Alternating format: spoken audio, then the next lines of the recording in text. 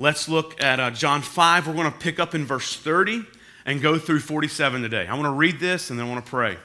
So here's the scripture we're going to be unpacking today, starting in verse 30. Follow along as I read. This is the word of God. I can do nothing on my own. As I hear, I judge, and my judgment is just because I seek not my own will, but the will of him who sent me. If I alone bear witness about myself, my testimony is not true. There is another who bears witness about me, and I know that the testimony that he bears about me is true. You sent to John, and he has borne witness to the truth. Not that the testimony that I receive is from man, but I say these things so that you may be saved. He, speaking of John, was a burning and shining lamp, and you were willing to rejoice for a while in his light. But the testimony that I have is greater than that of John. For the works that the Father has given me to accomplish, the very works that I am doing, bear witness about me, that the Father has sent me. He's moving first person here. And the Father who sent me has himself borne witness about me. His voice you have never heard. His form you have never seen, and you do not have his word abiding in you, for you do not believe the one whom he has sent. You search the scriptures because you think that in them you have eternal life, and it is they that bear witness about me, yet you refuse to come to me that you may have life. I do not receive glory from people, but I know that you do not have the love of God within you. I have come in my Father's name, and you do not receive me. If another comes in his own name, you will receive him.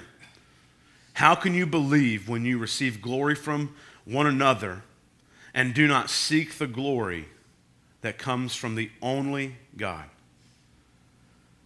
Do not think that I will accuse you to the Father. There is one who does accuse you, Moses, on whom you have set your hope. For if you believe Moses, then you will believe me, for he wrote of me. But if you do not believe his writings, how will you believe my words?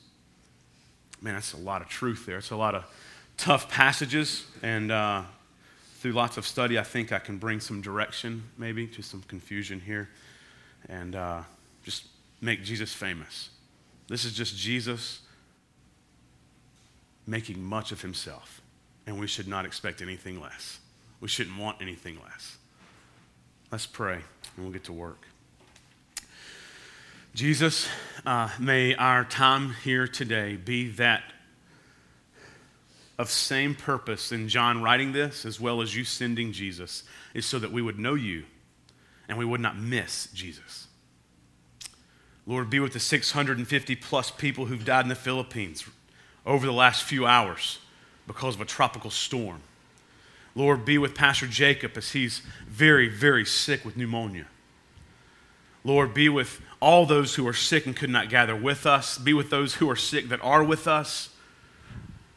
Lord, help us physically work through this season of sickness. But God, the most important thing before us now is that we would hear your word. Not just with our ears audibly, but with our spirit spiritually. Would you speak to our heart and our soul? Would you open our eyes to see not just words on a page, but the one who the words on the page is pointing to? May we not miss you.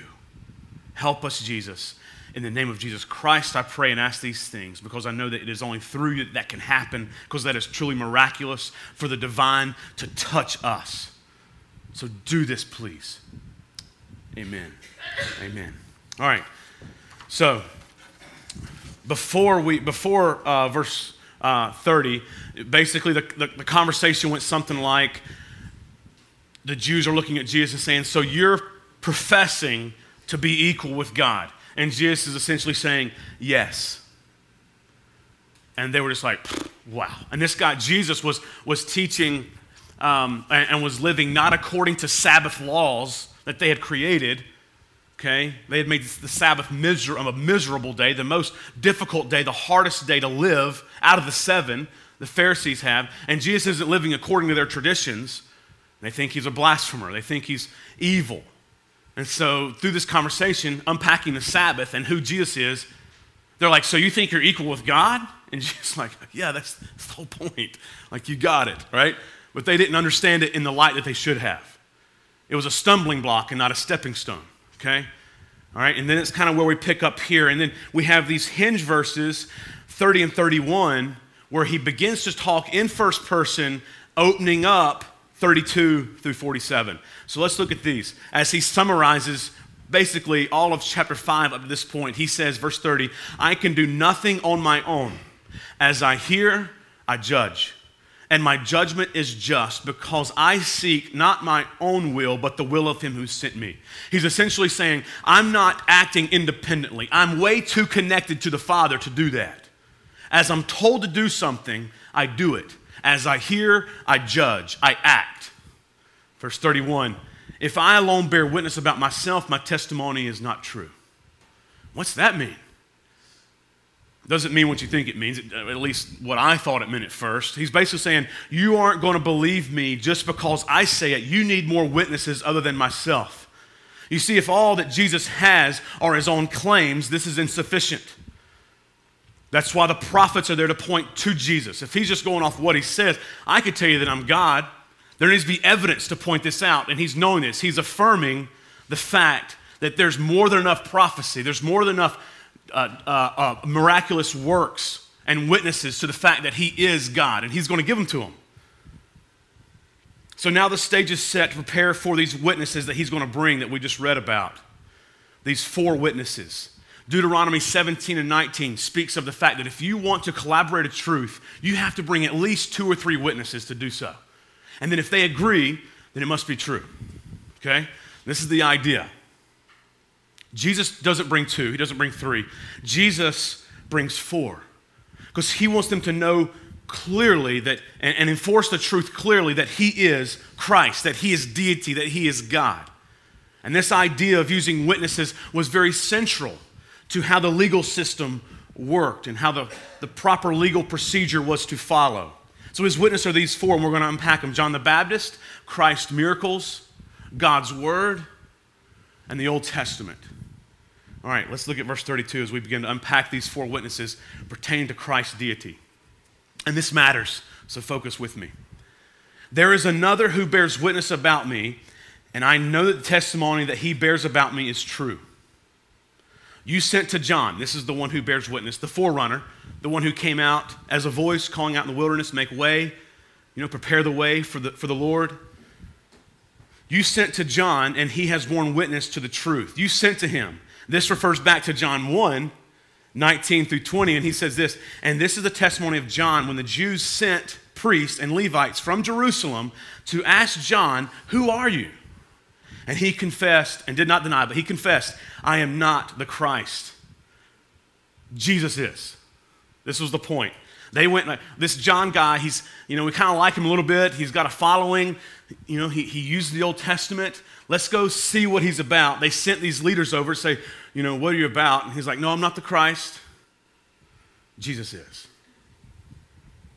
It was John who said in verse 129, looking at Jesus, behold the Lamb of God who takes away the sin of the world. This was John's message. They sent to John, and he bore witness to the truth.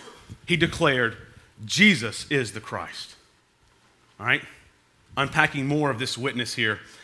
Verse 34, not that the testimony that I receive is from man, but I say these things so that you may be saved. It means this, I'm not telling you about John the Baptist for my own good, to remind me of who I am. I'm telling you of John the Baptist in order for you to know more of who I am. I know who I am, Jesus is saying. 1 John 1:29, or John 1:29, when John said, behold the Lamb of God who takes away the sin of the world, it wasn't written so that I would be like, oh yeah, that's right. This is Jesus speaking. Oh yeah, I am. Okay, yeah. It wasn't written for me to know these things. He said it was written for you to know these things about me. I know who I am. I and the Father are one. I'm very clear in what I understand. It was written for, these things were spoken and written for you to hear. so that you might be saved. His voice was the voice calling out in the wilderness, not so that I would know where to walk and where to go and what to say. It was so that you would hear and you would see me and you would be saved. That you would see that I am the Christ, the Messiah. Verse 35. He was, speaking of John the Baptist, not John the author, kind of confusing here at the beginning. But it says was. See that? He was. This is pertaining to maybe he's already dead. Definitely that he's locked up in prison, but maybe even dead. Because it's past tense. Many theologians see this. And we'll see about his death in the future here in the next couple chapters. He was a burning and shining lamp. And you were willing to rejoice for a while in his light, in the truth that he was bringing. This rejoice for a while is you chose to enjoy his light, but for only a temporary moment. And we know what the stumbling block was for the Jews. John the Baptist preached repentance.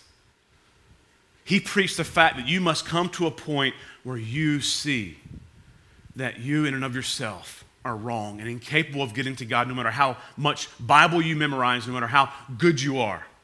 And you must turn. Because they understood repentance, the Jews did, as far as the Gentiles go. Like, yeah, they need to be like us. They must repent to be like us. Because we're in. Look at all we do. And John the Baptist came in and said, no. Repent. There is a new kingdom. There is a new level of righteousness here. And you can't acquire it to get in this kingdom. You must repent to get in with God. No way.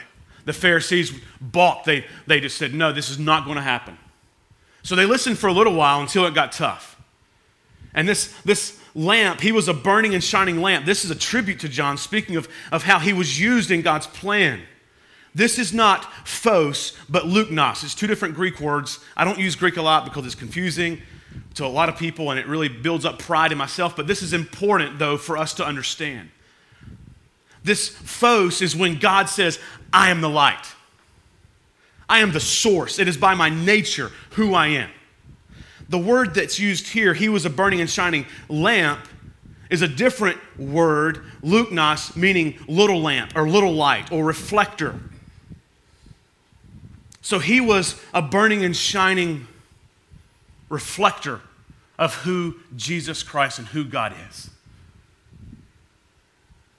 And you were willing to rejoice for a while in his light. That's the phos. That's the essence of his message. His gospel was about Jesus Christ, about God, the true light. So you kind of bask a little bit there in his truth, which is capital T, to understand his message here. This is the truth. It's not John's truth. He was a little light, but his message was about the big light. Okay? That's the point here. All right, he was a lamp that exuded this light, but he was not a light in and of himself. Verse 36. But the testimony that I have is greater than that of even John. For the works, this is speaking of Christ's entire ministry, his words, his works, his miracles, everything. For the works that the Father has given me to accomplish. You see the union there again. It's beautiful how tied he is with the Father, which they see as blasphemy. He sees as just him flexing his deity here. For the works that the Father has given me to accomplish, the very works that I'm doing, for crying out loud, you see this? It's the very works that I'm doing right now. They bear witness about me that the Father has sent me. It should point to you that I'm connected with God. John's testimony is good, but my own life and works are even better as a witness. You see, my life and works point to my deity, to me being God, the Messiah. You see this? Look at verse 37. The Father who sent me has himself borne witness about me. So we see John the Baptist, we see Christ's miracles, and now we see this of the voice, the Word of God. The Father who sent me has himself borne witness about me. His voice you have never heard. His form you have never seen. and you do not have his word abiding in you. For you do not believe the one whom he has sent. This word, God's word that I'm talking about as a third witness to Christ, is not the Old Testament. That's what we're going to get with Moses on our fourth one. This is not speaking to Scripture. This is speaking to the still, quiet voice of God in our souls. This is what Paul uses in Romans 8:16. The Spirit himself bears witness with our spirit that we are children of God. This is the voice, this isn't the written word. This is referring to knowing the voice of God personally. And they did not know the voice of God, certainly they knew Scripture. They had the first 5 books of the Bible memorized. So it's not that. The very life, the very word, the very breath of God was not in them. That inside, internal voice of God was not there. The external, the written word, was absorbed and memorized. But Christ is saying, hey, you might know all about it, okay? But it's not changing you at your core. And the life of God, the active word, is not in you. You see this? Is that confusing a little bit? Christ was pointing out that it's not enough just to memorize. I mean, there's certain cults that actually eat verses of Scripture because they're wanting to ingest it. So they actually take Scripture, write it down, cut it out, whatever, and they eat it physically. And this, I mean, that seems silly, right? But this is just as silly. Christ sees this and says, it's more than this. You don't have the Word of God in you. You might have it memorized, but it's not alive in your soul. When it stops here and it doesn't move to here and create different actions and words, the more we know, the more gracious we should be. The older we are as believers and the more that we know, these Pharisees knew so much. It should evoke a greater graciousness and tenderness to people. The older we get in our faith, we should not get more judgmental off of how much we know. That proves that there's a disconnect. We should be all the more gracious with others who don't get it. But that doesn't happen because so often it just gets stuck here. We're just like these guys. We're just like these guys. And we must have the Holy Spirit, God himself, come and challenge us, convict us, and change us. Because we don't need more bitter Christians. The quota's met, okay? We're done, all right? From this point forward, let's be different about this. Let's be gracious. Let's be tender. Let's be the Jesus when the whore was brought out before everybody to be stoned. The Jesus who says, where are your accusers? Knowing that he was the only one that could accuse her. He was the only one that was better than her. Go and sin no more. What? Grace. That's what Nashville, Tennessee needs to see. Yeah, okay. Moving forward. Verse 39. Speaking to these Pharisees, these religious rulers, you literally are searching. You're in the middle of searching the Scriptures. Now, this is the Old Testament here. Because you think that in them you have eternal life. A better word here is not and, but. So you're searching the Scriptures because you think that in them you have eternal life, but it is they that bear witness about me. Yet you refuse to come to me that you may have life. Jewish diligence in studying the Torah, the Pentateuch, the first 5 books of the Old Testament was legendary. Literally, they had it memorized. It's hard to read Leviticus in a month, to read through it, much less spend years memorizing it. I mean, it's easy to memorize Ephesians, Hebrews, Romans, the Psalms, but to take the first 5 books and memorize it takes some hardcore diligence. And this is how they did it. They memorized it to a fault. Because they knew it, but it wasn't changing them. It wasn't alive in them. There was a first century Jewish rabbi named Hillel who used to say this, and I quote here, "The more study of the law, the more life. If a man has gained for himself words of the law, he has gained for himself life in the world to come." First century, highly influential Jewish rabbi. This is what they thought. Christ is teaching contrary to popular religious rule. However, Scripture, Galatians 3, throw that out there, teaches that such zeal for Scripture is misguided, for it alone cannot, indeed it is insufficient for gaining eternal life. It can't happen. Jesus is essentially saying, you're missing it all because you're missing me. And this is terribly sad. You see, all of Scripture is oriented towards Jesus Christ. Hear what Paul wrote years later, referring to the Jewish leaders. You ready for this? To the Jews. He wrote this concerning them. Brothers, this is Romans 10. Brothers, my heart's desire and prayer to God for them is that they may be saved. For I bear them witness that they have a zeal for God, but not according to knowledge. For being ignorant of the righteousness of God and seeking to establish their own righteousness, they do not submit to God's righteousness. This is where religion, having religious systems, which we need religion. We need to be religious in certain things, like bathing, right? We need to be religious there, okay, people? Add that to your list, all right? There needs to be some religious activity and frequency, like to do things habitually.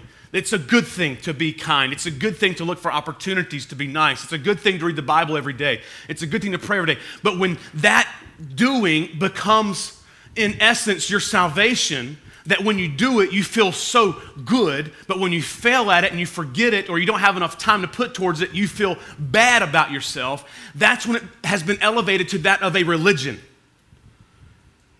You're not appeasing the gods because you're not doing good enough and you're not doing enough good things enough. That is chains of legalism and moralism.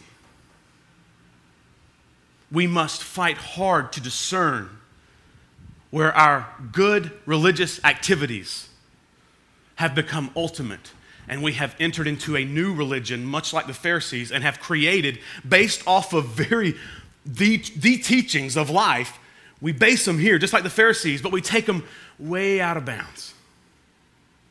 We take them way too far. And we begin to create a line of what we see as righteousness. And oddly enough, it's a floating line that wherever we are, that's where it is at the time. Well, this was the line, but the circumstance, after all, anyone, okay? So it was right here's the new line. Oh, so-and-so's doing that? I can start doing that too. Oh, they're not doing that. We need to pray for them. They're not as good as me. We don't say these things necessarily, but we think them and we feel them. And this is what drives us.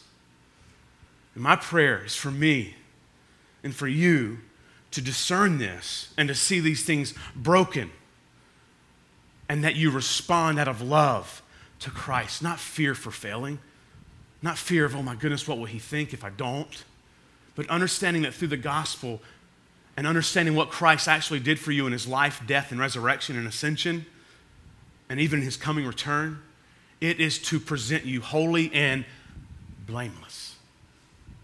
Perfect. You don't need to add to that. Perfect. Because of that, let's do these things. But let's not do these things, these religious things, in order to gain that favor. We must see that favor is there. It's unconditional. There's not a moment when God's looking down at you and saying, I told you, that's it, 2 more times and you're out. God is smiling at you. If you're in Christ, it's constant love. He looks at you the same way he looked at his son in John 1. This is my beloved Jeremy in whom I'm well pleased. This is my beloved Ben, Ross, Miles, Tom. This is my beloved son. This is my beloved daughter. Look, there's Lauren, my daughter in whom I'm well pleased.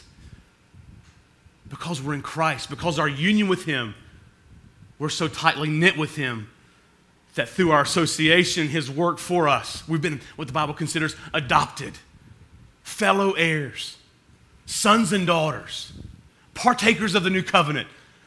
There's hope. There's no fear there. There's no line to have to match up. Just respond. Follow Christ in obedience. Pursue being Christ-like in your mind and your actions because you've been loved and accepted and approved and adopted, not in order to be those things. Let's keep digging here.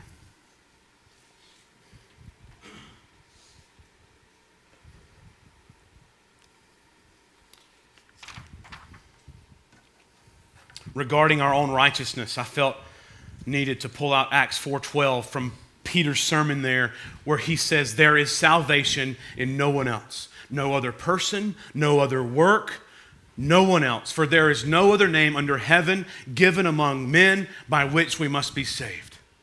It is Jesus Christ. Echoing John 14:6, I'm the way, the truth, and life. No one gets to the Father except through me. It's him. It's not our works. It's not knowing enough Bible. It's not having the right theology. It's not following the right preachers on Twitter or following certain posts on Facebook or trying to come up with pithy sayings as often as you can. It's going to make you to a point where you're saved now. It's only under the name of Christ that you're saved. Now we understand that. Now we really, really grasp that. Verse 41, Jesus moves on here. He continues here, actually. I do not receive glory or honor or human acclaim from people. You see, he knew their minds. He knew exactly what they were thinking. Remember John 2? Now, when he was in Jerusalem at the Passover, many believed in his name when they saw the signs that he was doing. That's where it stopped. It was superficial. They just saw his miracles and were like, oh. They didn't see him as God and say, wow. It was just what he could do. It was just kind of his magic stuff that they loved. But Jesus, on his part, did not entrust himself to them because he knew all people and needed no one to bear witness about man, for he himself knew what was in man. He knows their hearts. He must have known what they were thinking here. He must have known that they were saying, man, this guy wants us to honor him, to bow down to him as if he were God? Yeah, okay, sure. I'm a rabbi just like he is. I'm not going to bow down to him. He's like, no, I don't need your honor. What's he looking for? Look at verse 42. But I know that you do not have the what? The love of God within you. Jesus wants love from people. Then praise. Not praise without love. This love here is in response to being loved. It's not empty honor. That's not prompted from an awareness of what Christ did, where we understand personally that he died on the cross for my sins as my substitute, resulting in my being made perfect before God. Like what Matt was talking about before, about him being the propitiation, the wrath bearer, the wrath absorber for me. He took my punishment, so there's no more condemnation for those who are in Christ Jesus. To understand that and grasp that personally, then that's when the love of God just begins to shine forth. Because we've been given that, so now it's our response to give back. And see, this group here, they had love, for sure. But it was this self-love which caused them to reject God's gift of Jesus Christ. Verse 43, I have come in my Father's name, and you do not receive me. And here's a prophetic voice of Jesus here. If another comes in his own name, you will receive him. Since this time, it's been recorded that there's over 60 different messiahs that's come into Jerusalem, been worshiped as Messiah, and people even died for them. Certainly this was true.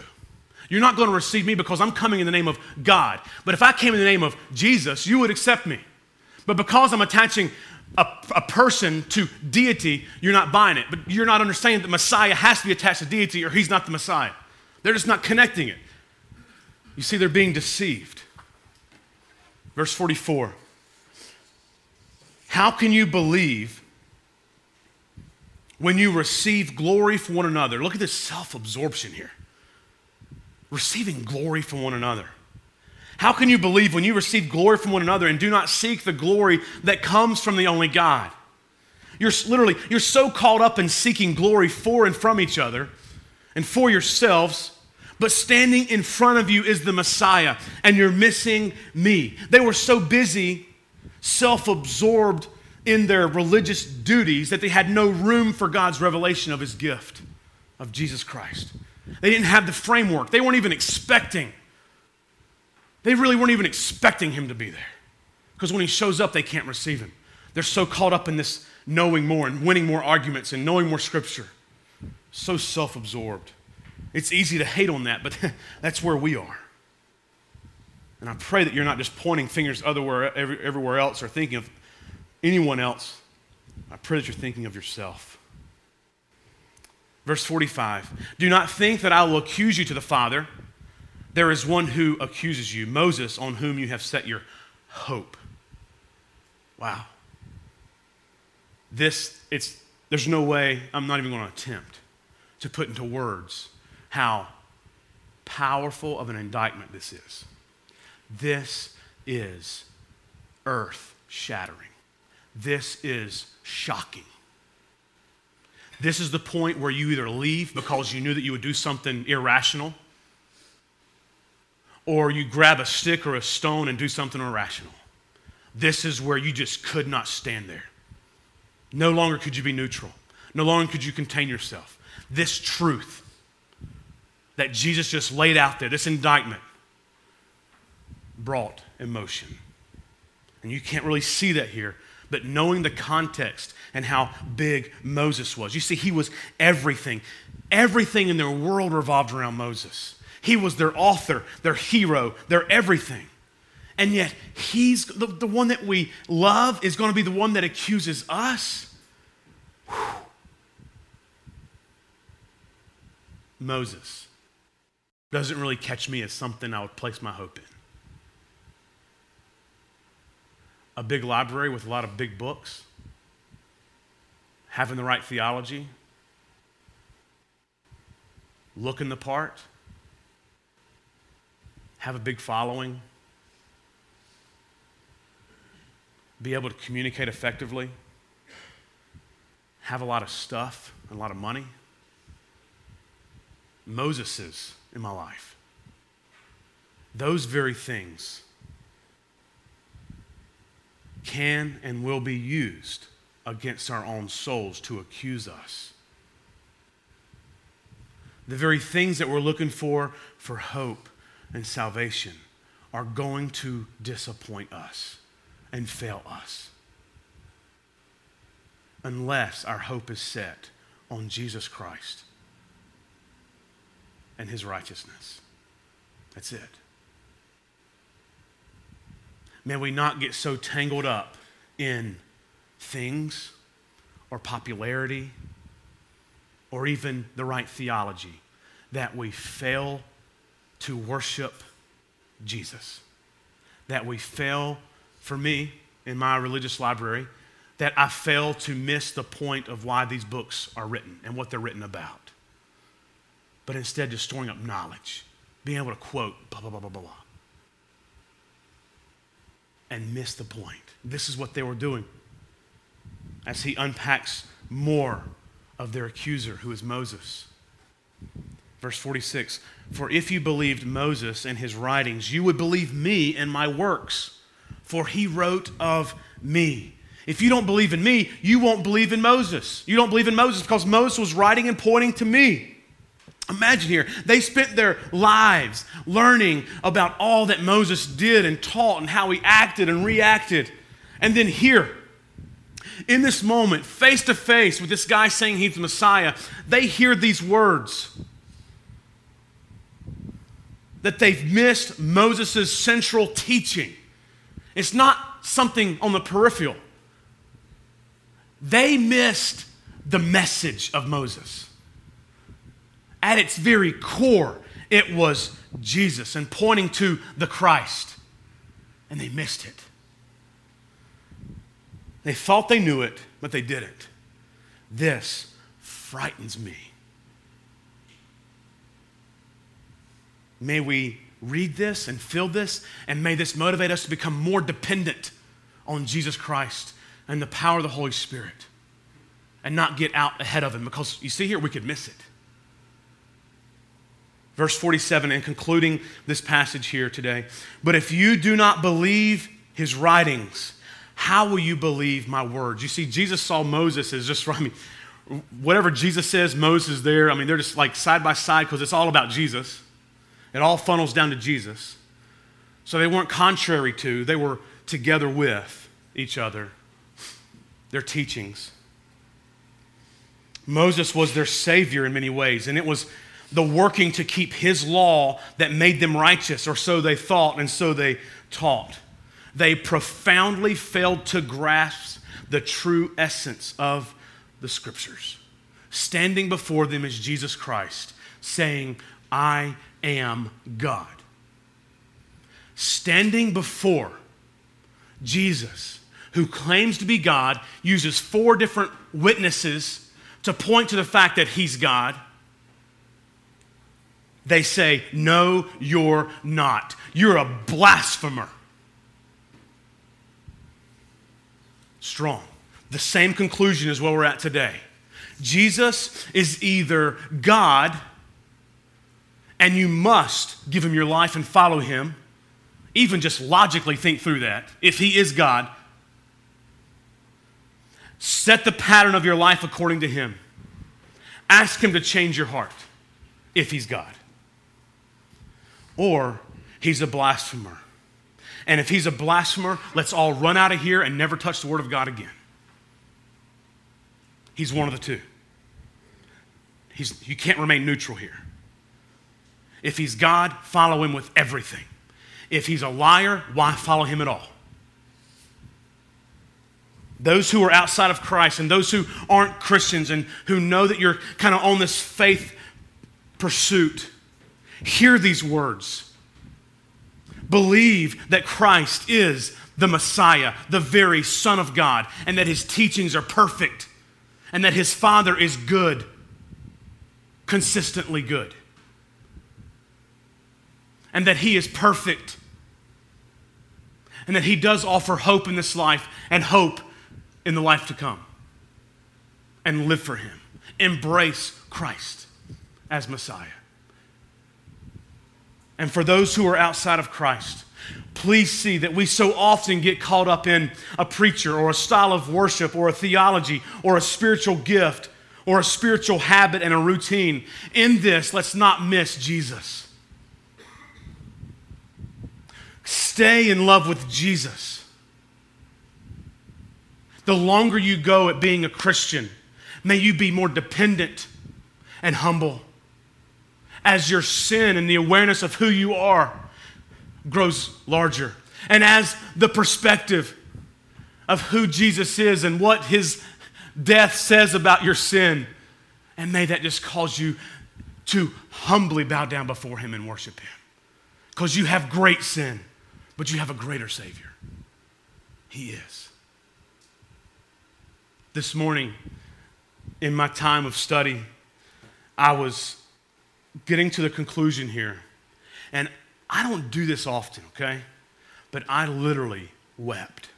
I'm talking like shaking, like convulsing and crying, heavy tears. I mean, just flooding, dripping all over my Bible and commentaries, soaking everything. I'm telling you, it was a slobby mess.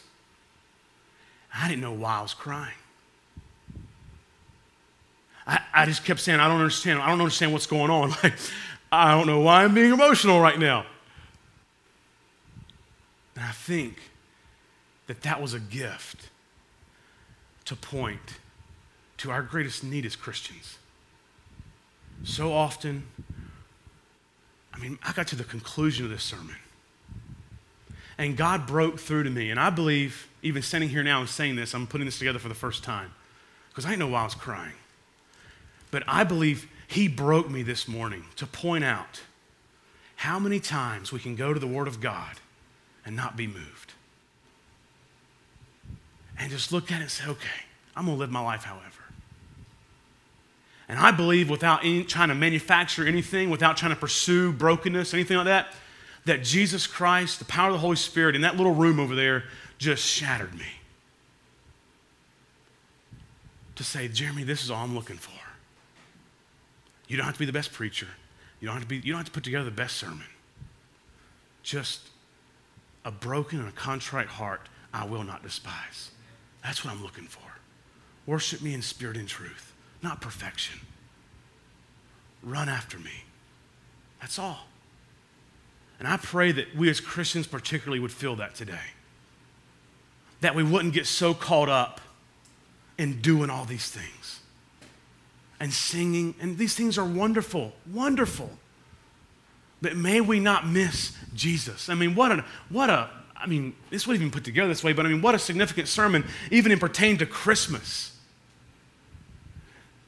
Look at it this way. Is it just something that we're going to add on to our Christmas routine and read through Matthew or Luke and read the story of Christmas because that's what you do on Christmas?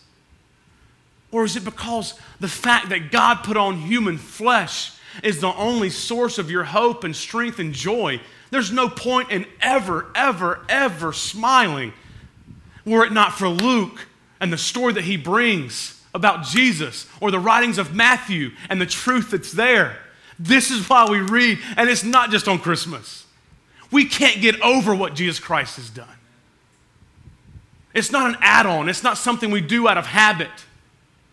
Read the Christmas story on Christmas Day, and may it be from a heart that feels that you have been rescued only because a God-man put on a human suit and came and rescued you.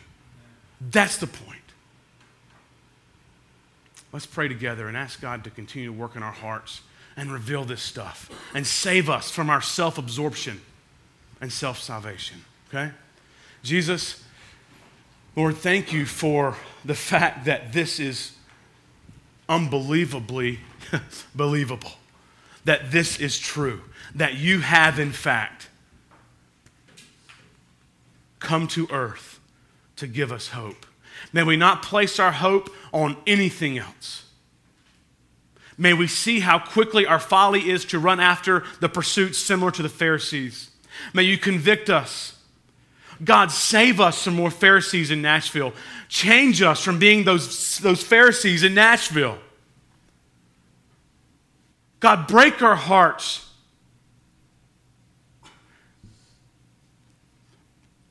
Revive in us a knowledge of why we do what we do. So that it's not just a routine, it becomes earnestly and sincerely worship in every way, in spirit and in truth. And God, for those who are outside of you this morning and who do not understand how truly good you are and how truly wonderful you are, would they rest in this tension of considering you as you present yourself here, a blasphemer, crazy, lunatic, liar, or the Messiah of the world? Would they consider that? Would you use that to pry deep within their soul and remove the heart of stone and put in a heart of flesh for their joy now and eternal, and throughout eternity, and for your own glory, to the glory of your wondrous grace?